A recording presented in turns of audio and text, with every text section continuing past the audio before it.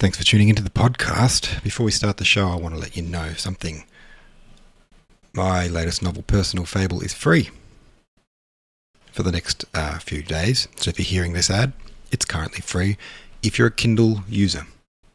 So just look it up on your Kindle. If you don't have a Kindle, you can even get one of those for free by getting the free Kindle app on your phone. And then head over, get Personal Fable, have a read, and if you love it, leave a review. And I hope you love the story. Now, let's get on with the podcast. P.S. The promotion runs the 11th, 12th and 13th of March. Welcome back to the podcast. I'm just going to turn myself up. 1, 2, buckle my shoe. I'm not sure if that worked. Anywho, we're talking about Thomas Dekker. Is this little poem the recipe for contentedness? Oh, sweet content. Swim says a moment Fishy says, alrighty then, this poem is from Dekker's play Patient Grisille, which has additional lines. The Beatles used, in part, these additional lines in their song Golden Slumbers. The additional lines are, golden slumbers kiss your eyes, smiles awake you when you rise. Sleep, pretty wontons, do not cry, and I will sing a lullaby. Rock them, lullaby. Care is heavy, therefore sleep you. You are care, and care must keep you. Sleep, pretty wontons, do not cry, and I will still sing a lullaby. Beatles, don't even write your own lyrics, just pluck them from a poem. Patient Grisille is a play from Thomas Dekker, Henry Shuttle, and William Horton. First printed in 1603, the plot is a variant of the medieval tale of Patient Griselda, who told the Chaucer's Canterbury Tales and Boccaccio's Decameron. Griselda is a figure in European folklore, noted for her patience and obedience. Griselda, there you go. Well, I didn't know any of that, so good to know. Also didn't know that the Beatles were in the habit of just pinching their lyrics from old poems. Gotta love it. Gotta love that.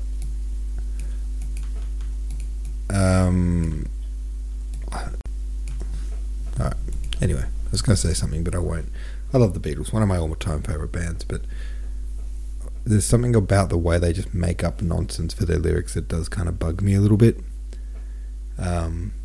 Like they'll just make up a name, like Eleanor Rigby, just because it sounds good, and I don't know, it bothers me that they just make up cool sounding names just so that they rhyme with things, kind of thing.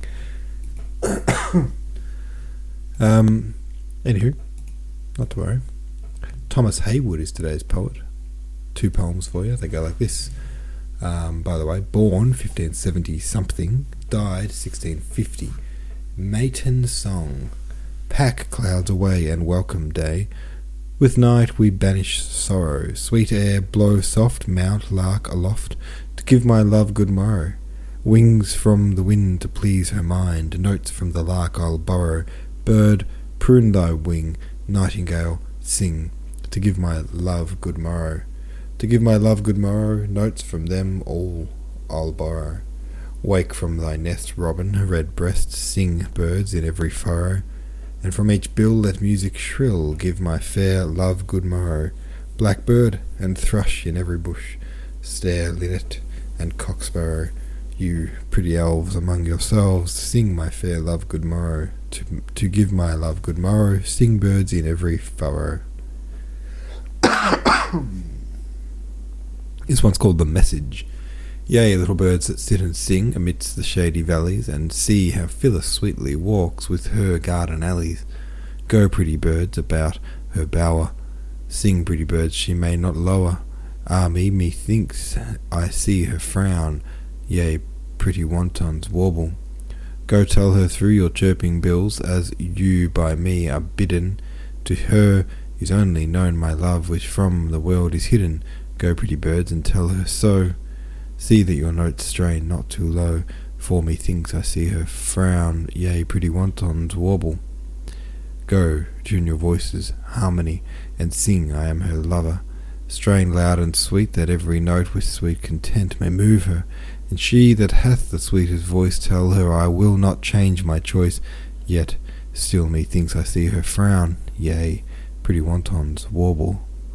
O fly, make haste, see, she falls into a pretty slumber. Sing round about her rosy bed, that waking her she may wonder. Say to her, 'tis her lover true, that sendeth love to you. And when you hear her kind reply, return with pleasant warblings. And that's the poem. That's today's poem, at least. Alright. Thank you for listening. And I'll see you tomorrow.